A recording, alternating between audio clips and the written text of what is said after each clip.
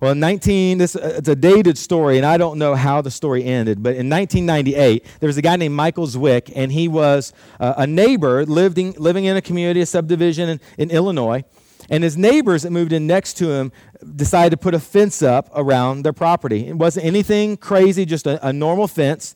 But the way that the fence landed with an alley behind the house and some things like that, Michael Zwick was concerned, and what his concern was that it cast shadows on some of the back alley where gang members could come and hang out in the dark. Now, I don't know the story. I don't know if he had a legitimate concern or if he was just the crazy neighbor, but he took his concern to the neighbors that built the fence and said, "Hey, can you do something about this? Can you take your fence down?" And their kind of response was, "No. I mean, it's on our property. Everything's normal." From what I understood, like I said, it wasn't a crazy fence, but he got upset about it, got angry. So he started taking his recycling bin and setting it out on his property where it was partly on their grass and where it would block sun and things like that. And so he was doing it so that it would start to kill their grass. So they went to him and they said, "Hey, could you do something with your bin and move it, off of this public area, to your property because it's killing our grass?" And he said, "No." So they got the homeowners association involved, and the homeowners association came back and said, "Hey, you need to move it," which he didn't.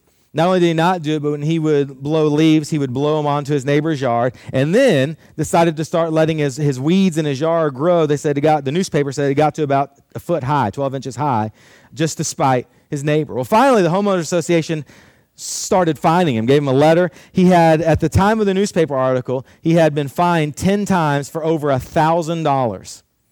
And as the newspaper came to kind of interview him about this neighborhood drama, the last quote that was in the newspaper, he said, "We're just digging in." Aren't you glad Michael's not your neighbor? Or if he is, I'm really sorry. If he relocated to Texas, that'd be terrible. But anger makes us do some crazy things. Who lets weeds grow in their yard a foot high just to spite them? That's not normal. That's what happens when anger gets out of control and we don't know how to manage our emotions. And anger in and of itself, though, isn't bad. Anger is an emotion. It's something that God has given us. And so anger in itself is not bad. In fact, sometimes anger can be a good thing. Sometimes things happen and this emotion rises up in us that we identify as anger, and it spurs us to do something good. I had some friends whose daughter, when she was in college, very mission-minded family. Daughter had been on multiple mission trips. The grandfather calls the dad of the daughter and asks if the granddaughter is in Haiti. And the dad says, "Well, no, I talked to her like last week. Not that I know of, but who knows? Maybe she went on a mission trip with her university real quick." I thought they would have talked about it. And he said, the grandfather said, "Well, I'm pretty sure she's there because she called me from Haiti and said that there had been a car accident and she had been injured. And that I needed to wire her money. She didn't want me to say anything to you guys because she said you guys would be upset if you found out that she had been in a car accident in Haiti, so she called me, and so I wired her money." And now you're starting to unpack what happened, right? Scammers. Called a senior adult. Girl got on the phone, knew the granddaughter's name, called him grandpa. But the dad was even like, "I'm pretty sure she's not there." But he's trying to track down just to make sure, and sure enough, girl was in college, hadn't been to Haiti, nothing like that. The grandfather had sent a couple $1,000 wired to the scammers. Now you hear a story like that, and you think about your parents and something like that happening to them, and it might get you angry, right? You go, "That's not right." And you want to do something about it, but you don't want to buy a plane ticket to Nigeria to go track the guy down that did it, right? And then your anger gets displaced. You get angry at your dad or your parent. Why? How did you fall for that? And why didn't you call me first? Because we wanted to do something about it, but we couldn't. And anger we lost a little bit of control. Now, anger can be something that spurs us to something good. We're going to talk about that next week. So we talk about the emotion of disgust. We're going to talk about a disgust for sin and how anger can bring that out. And those two emotions kind of walk hand in hand. They hold hands, they're sisters. But this morning, we're going to talk about the dark side of anger. We're going to talk about the anger that doesn't move you to do good things, but the anger that causes you to slam the door and to open it up and slam it again if your point wasn't made. The anger that causes you to yell, to cuss. The anger that causes you to want to throw things. We've felt it. It doesn't matter how peaceful and peace-loving you are. There's been moments where you've wrestled with anger. Earlier this summer, we were down in the valley on our high school and junior high mission trip. We combined them this summer. And I had bought early in the spring this 3-pack of concert tickets and out of the Austin 360. Well, one of the concerts fell on the Thursday night that we were coming back from the mission trip. And so I was trying to decide, do I sell these tickets or do I go? And so I talked to our adults that were on that trip, and I said, what would y'all think about, you're leaving at 1 o'clock in the afternoon to drive home. What would y'all think if I bought myself a plane ticket and I flew out at 11? I left you a couple hours early, and I flew so I could take my wife to this concert in the summer. And they said, yeah, absolutely, we got this. It's no problem at all. So I got online, bought some airline tickets to fly from McAllen, Texas, and I had to get back to Austin for a 7 o'clock concert. So my plane ticket, obviously, went from McAllen to Dallas. I flew over Austin because that's how it works, and then got on a plane and flew back to Austin to land at 4 o'clock. My wife's going to pick me up. We're going to go grab dinner, get to this concert. Perfect plan. Until I was on my plane in Dallas, and they got on the loudspeaker and said, we have a problem. It's like the worst feeling in the world, isn't it? Especially when you're already on the plane because they don't turn the air conditioning on until the plane starts going. You're kind of hot. You're packed in tight. The knob on the pilot's seat that adjusts his seat forwards and backwards had broken. And they said, we can't fly with it. And I'm thinking, grab a couple of phone books and sit that bad boy up and let's go. And they explained it. They said it would be kind of like if you couldn't adjust your seat and you couldn't reach the pedals as you were driving your car. That's the same thing that's happening here. And I'm like, okay, well, that kind of makes sense. And I don't want to die on my way to the concert. But they said, well, we're gonna call and see if they have another chair. Y'all just sit tight. Like we have any other option. Because I was not in first class. I was sitting tight. And it goes on, and everybody's texting, and I'm like, I don't know what's going to happen. People are getting off the plane. They get on. They said, hey, we just want you to know we see you guys getting off the plane. There is not another flight out that has an empty seat until 8 o'clock. So really, there's no reason to run. Your best chance is to wait this out. We waited out. Finally, they got us off the plane. They said, this plane's going nowhere. And I'm like watching the clock, and I've got this, I'm like, okay, well, we've missed dinner, and now I don't know if I'm gonna make the concert or what. And so I'm sitting there, and I am frustrated.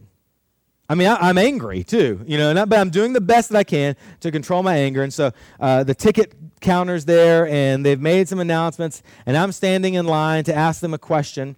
And as they do, it's been 3 or 4 people deep, and it's taking forever. A guy walks up on the side, kind of cuts the line, walks up and passes everybody, and goes up to the attendant, the ticket lady, not the ticket counter at the front, but talking about the kind of help desk right there by your gate. And he starts asking her a question. She said, sir, there's all these people in line. We're trying our best to take care of it. You're going to have to wait in line. And explosion. This guy goes ballistic. He starts yelling at her, all but cussing at her, and he's angry. And I'm sitting there feeling like torn because I'm feeling all the emotions he's feeling, right? I'm like, I want to yell at somebody too, but at the same time I know this lady did not get on the plane and kick the seat and break it. It's not her fault. It just is what it is. It's life happens. But it's that anger that we're talking about. The one that causes you to yell, the one that causes you to get angry at people, that it's not really their fault. And some of you are different. Some of you are passively angry. You're never going to yell. You're just going to smile and ignore. You're not going to talk to your spouse for the next day or 2 or 3 or 4. You're not going to slam a door, but you're also not going to help out and wash the clothes or do whatever because you're going to make a point because you're passively angry. Same thing. One's explosive externally, one's explosive internally. But the truth is this: anger, when it's unchecked, is going to affect your life, and is going to affect your life in a negative way. It'll affect your career. It'll affect the way you relate to the people that you work with. It'll affect your neighbors, as we talked about kind of early on in that first illustration. It'll affect the types of friends you have and who wants to be around you. And it will affect your home. Anger unchecked is going to affect relationships. If you're married, it's going to affect the relationships with your kids. It's a powerful emotion. And if you don't, you get to choose. You get to choose if you will control your anger or if your anger is going to control you. So that's kind of where we're landing this week, is how do I lean in and through the power of the Holy Spirit begin to control my anger when it comes up, because it will come up, so that it doesn't control me. Now let's understand this, and we're going to jump into a passage of Scripture, a couple actually here in a second. But understand this, most of the time, and one of your questions is, can you identify when this wouldn't be true, when you get into a smaller group in a second. But most of the time, our anger is a reflection of our own selfishness.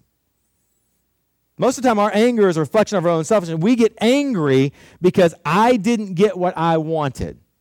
I get angry because I deserved something and it did not come to me the way that it's supposed to. The guy at the airport, he was angry because he deserved to be on a plane flying home. And that is a true statement.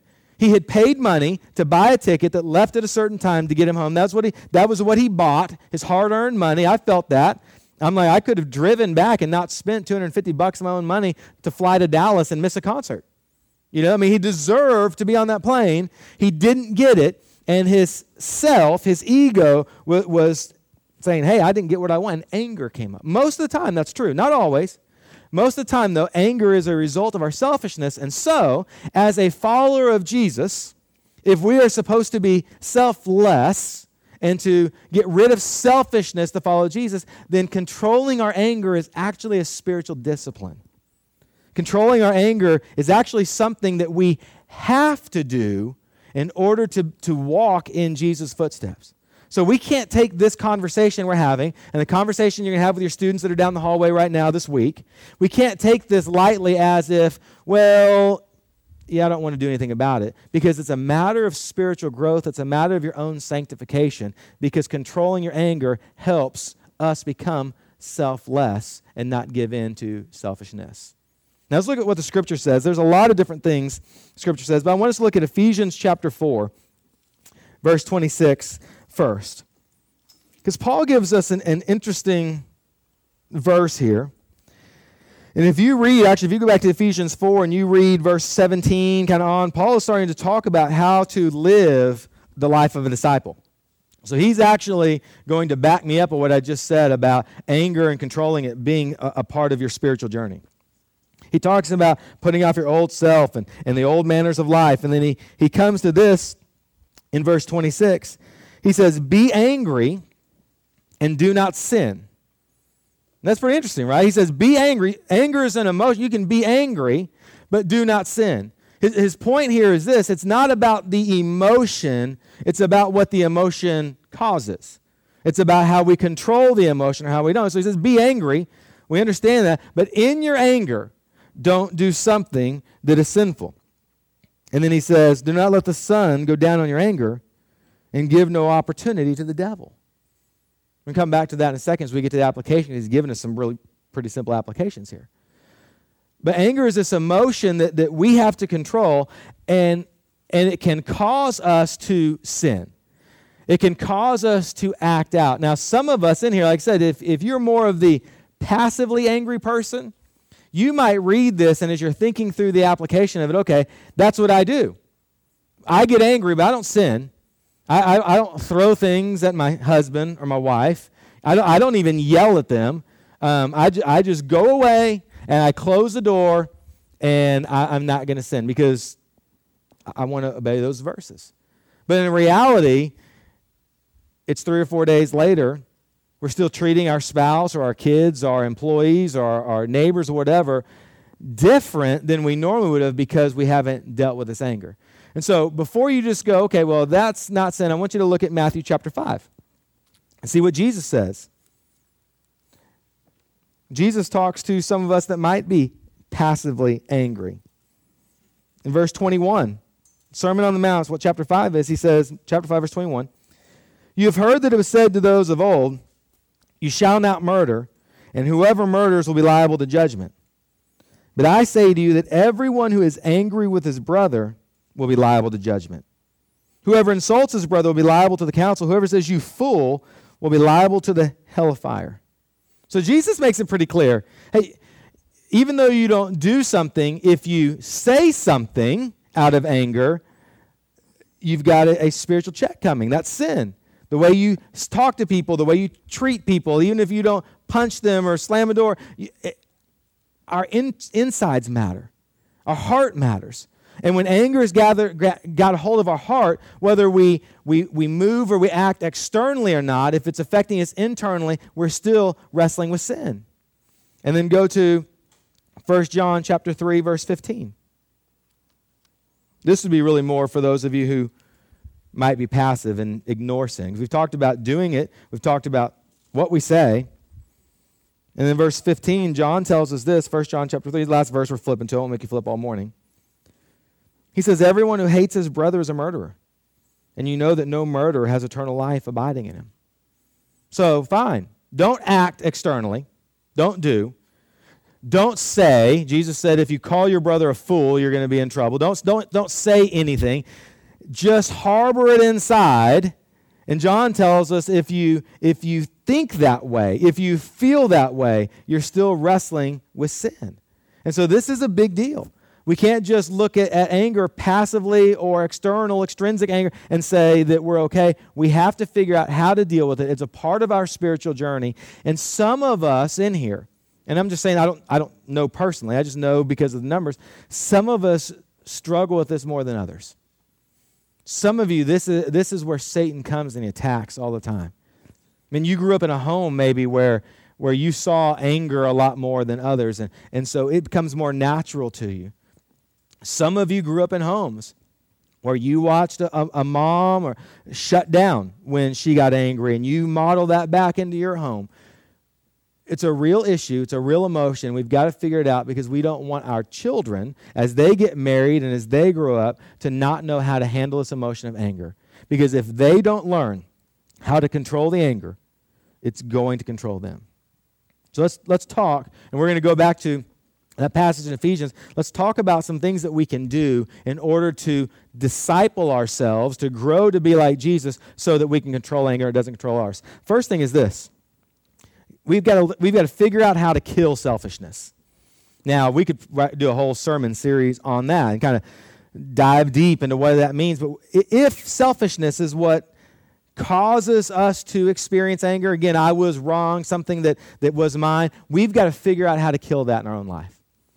The other day, I was meeting a family at Starbucks, and right up here at Wolf Ranch, as I drove in, trying to find a parking spot, there wasn't any parking spots around. So I kept driving, but there was one car parked kind of like this. That's not the Starbucks parking lot. A lady had driven in, and she parked diagonally, took up 2, really almost 3 parking spaces. Now, if you're driving a Lamborghini, I can see that. When you're driving a Kia, just park like the rest of us. I mean, the Kia is not any more like, nicer than my Trailblazer.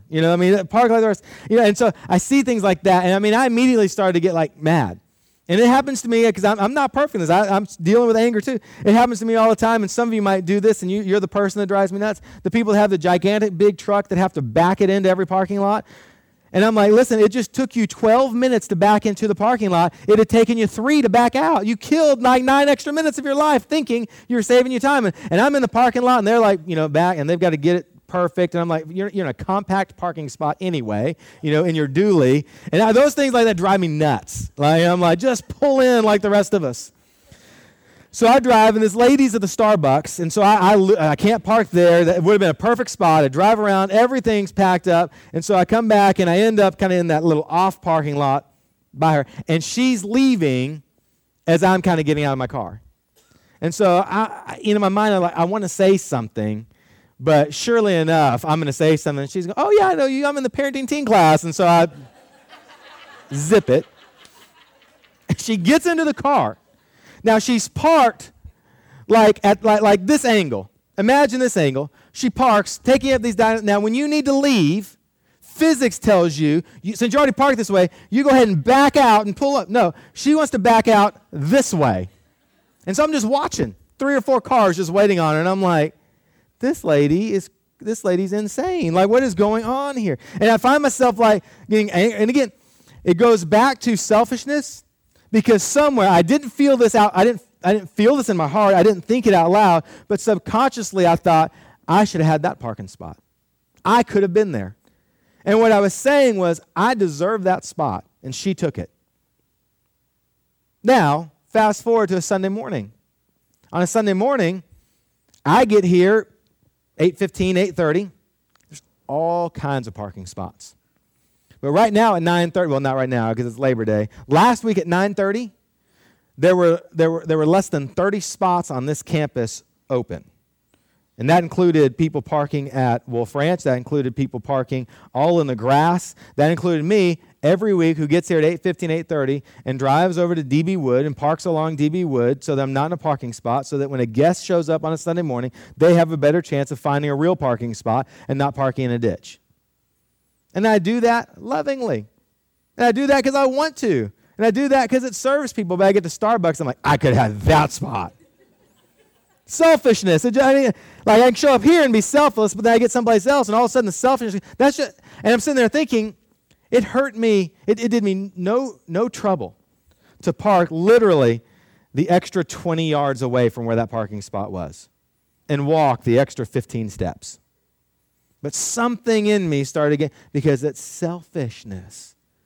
And so we have to figure out, how do we kill selfishness? Now, there's all kinds of ways you can do that. Like I said, that could be a whole message series in itself. But, learning how to serve others, having a change in perspective. One of the questions you might ask this, and you might ask yourself this right now, what does, go home and make a list of it. What does God owe you? Go home, get a sheet of paper out. What does God owe you? Write it all down. And when those things don't happen, then you might go, okay, well, I can be angry about that. You might even flip that over, and on the back side of the sheet of paper, go, write down all of the things that this world owes you. Because those are the things, if you don't get the things that God owes you, the things that the world owes you, you don't get those things, okay, then we can talk about the right to be angry. Now, here's what I'm going to guess. Your list is going to be pretty close to empty. Because God doesn't owe you anything. This world doesn't owe us anything. So we have to get over it. And maybe that's the change of perspective when we get angry, to come back and be able to identify, what am I getting angry about? And what is it that I think I rightfully deserve in this situation that has caused me to get angry? And really have a heart-to-heart with yourself and going, do I really deserve that? And what you'll find as you mature in your faith with Jesus is, no, I really probably don't. And I need to learn to let it go. I need to learn to let selflessness dwell and selfishness to hit the bricks. So we got to figure out how to kill selfishness. The second thing, and Paul gives us this in a great applicable principle, handle it before bedtime. If you've got an issue, Paul says, don't let the sun go down on your anger. If you're dealing with something, you're angry, you're in a fight with your kids, you're in a fight with a spouse, a family member, you get into it at work, do everything in your power to handle that before bedtime. Before you go to bed, deal with it. Don't let it fester. There's reports that come out all the time. You know that in France, that almost on a yearly basis, they discover hundreds of tons of explosives buried in the ground from World War I and World War II. And occasionally, they go off. Occasionally, there's an explosion. A construction site digs and hits something, and it goes off.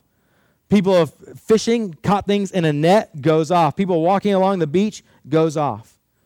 And people lose their lives every year. We don't hear about it because we don't live there. But they talk about it, and they said, actually, it's more dangerous now than it was during the war, those warheads, because of corrosion and things like that. They're much more volatile. They're much more likely for the trigger to go off than they were even when they were set. And that's a lot like anger that's not dealt with, that festers. We don't handle it, so it gets buried. We'll deal with it next week. Things going on in my life right now, too much to handle with, and this has happened at home. I'm going to deal with it later, and we bury it. And what happens, we bury it, and it starts to corrode. It starts to become more dangerous, and then something happens. Your kids are just walking along the beach one day, minding their own business, happy-go-lucky, and boom, mom or dad blows up and explodes. And kids are going, what just happened? Something happens at work.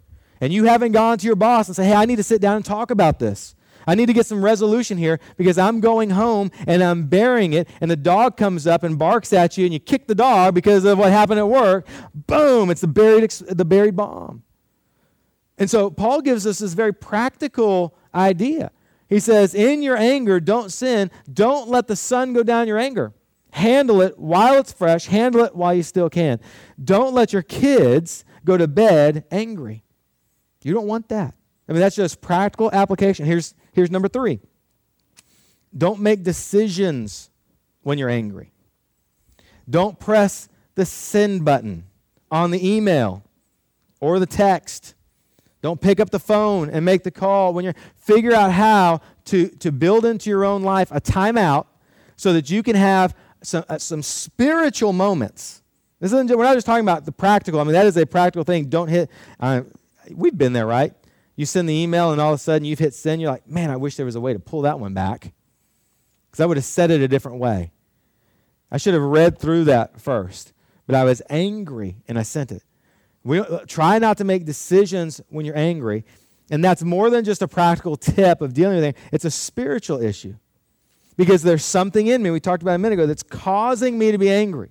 And I need to step aside and get with Jesus for a few minutes. Go, Jesus, why? What has happened that's caused me to feel this way?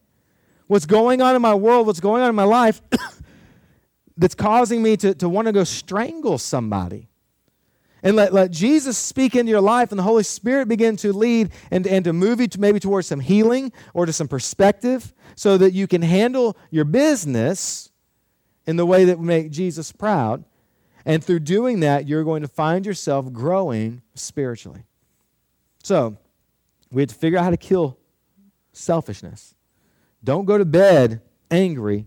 And the third thing is figure out how to get a timeout, figure out how to stop, figure out how to not make decisions when you're angry. And then here's the fourth thing. You need to get some accountability. Have some people, especially if you deal with anger more than maybe is normal, get some people in your life to say, hey, this is something. I mean, I went to the parenting teen class and we talked about it and God just spoke and I've got to do something about this. Would you come alongside and would you ask me some questions along the way? Would you remind me when I'm talking, about something just to say, hey, have you thought about why this is making you angry?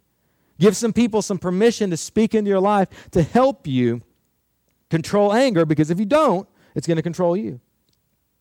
Michael Pernitti tells a story about going to Italy where his family had been born and raised. He went to Sicily, that's where his ancestors were from, and taken some time to go get in touch with his heritage.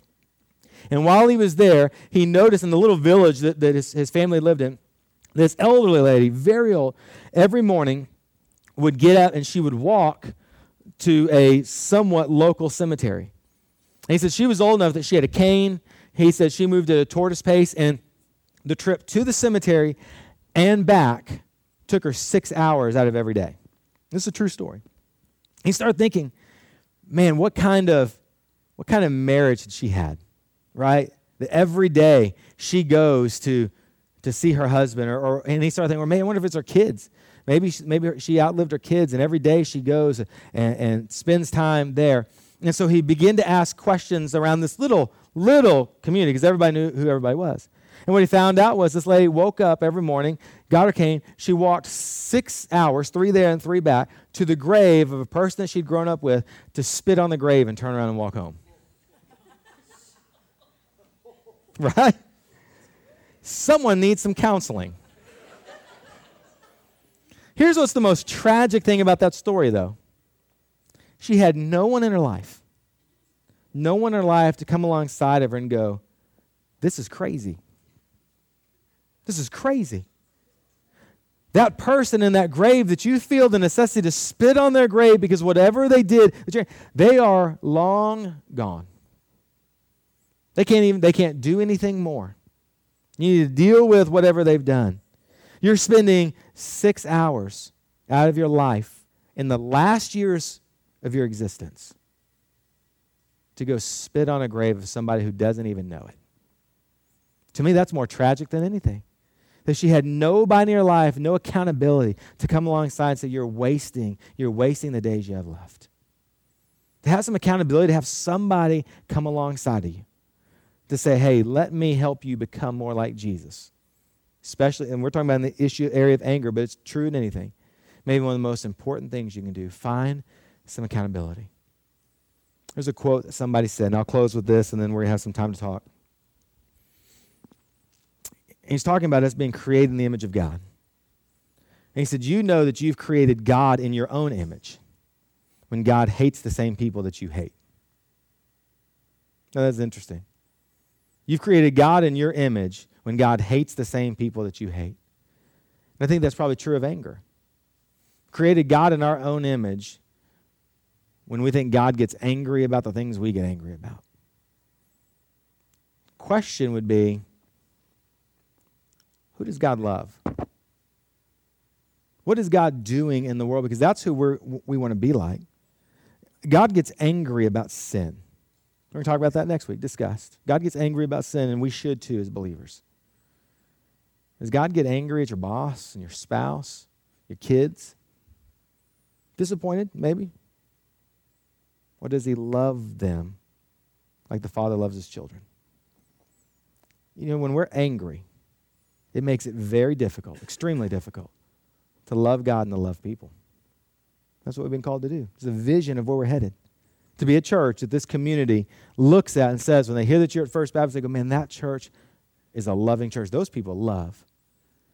But if we're dealing with anger all the time because we've never been in the spiritual journey to control it, it's controlling us, we'll never accomplish that vision. Because it's incredibly difficult to love God and love people when we're dealing with our own selfishness and our own anger all the time. This week, have this discussion with kids. Go back to some of these application points about killing selfishness. How do you do that? How do you help your kids see that you're in that journey? Let me just say this. This not in notes or anything like that. As parents, we're supposed to have it all figured out. At least we think we do. We think we are. That's not really true. A great conversation that you're going to have this week, hopefully, is, especially if you deal with anger, to sit down with your kids and go, hey, I want you to know this. I really wrestle with anger. And if you do, watch your kids, because they're going to give you that look like, and what does that mean? Are you about to kill me now? Because we all know this, Dad.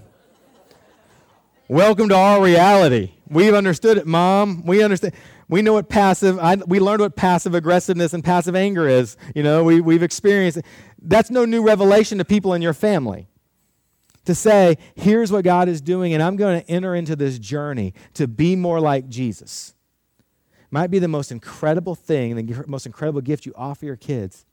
Instead of pretending like you've got it all figured out, to say, listen, I'm 45 years old, I'm 50 years old, however old, I'm still growing to be like Jesus. And the next step for me, I've learned, is how to control my anger so it doesn't control me. And I'm going to let you guys help me be accountable in my journey as I help you be accountable in yours. It's uncomfortable, but it's healthy, it's good. Consider that. How do we help our kids understand this? How do you live it? We're going to pray and then let you talk. God, I still struggle with anger, Lord. I know that. And it's very easy to stand on a stage and look at Ephesians 4 and to look at Matthew 5 and 1 John 3 and point out the things that it says, but it's a lot harder to do it. And so, God, my prayer is for myself this week, when I get angry, that I'd be able to stop and have a conversation with you to go, God, what is it that's making me feel this way? And to let you speak into my life, turn me into a peaceful person who takes perspectives of this life and understands that this is just temporary. God, I pray that we would, as families, see anger as something that is not damaging, but an emotion that helps us grow to be more like you as we learn how to control it. That's in Jesus' name we pray. Amen.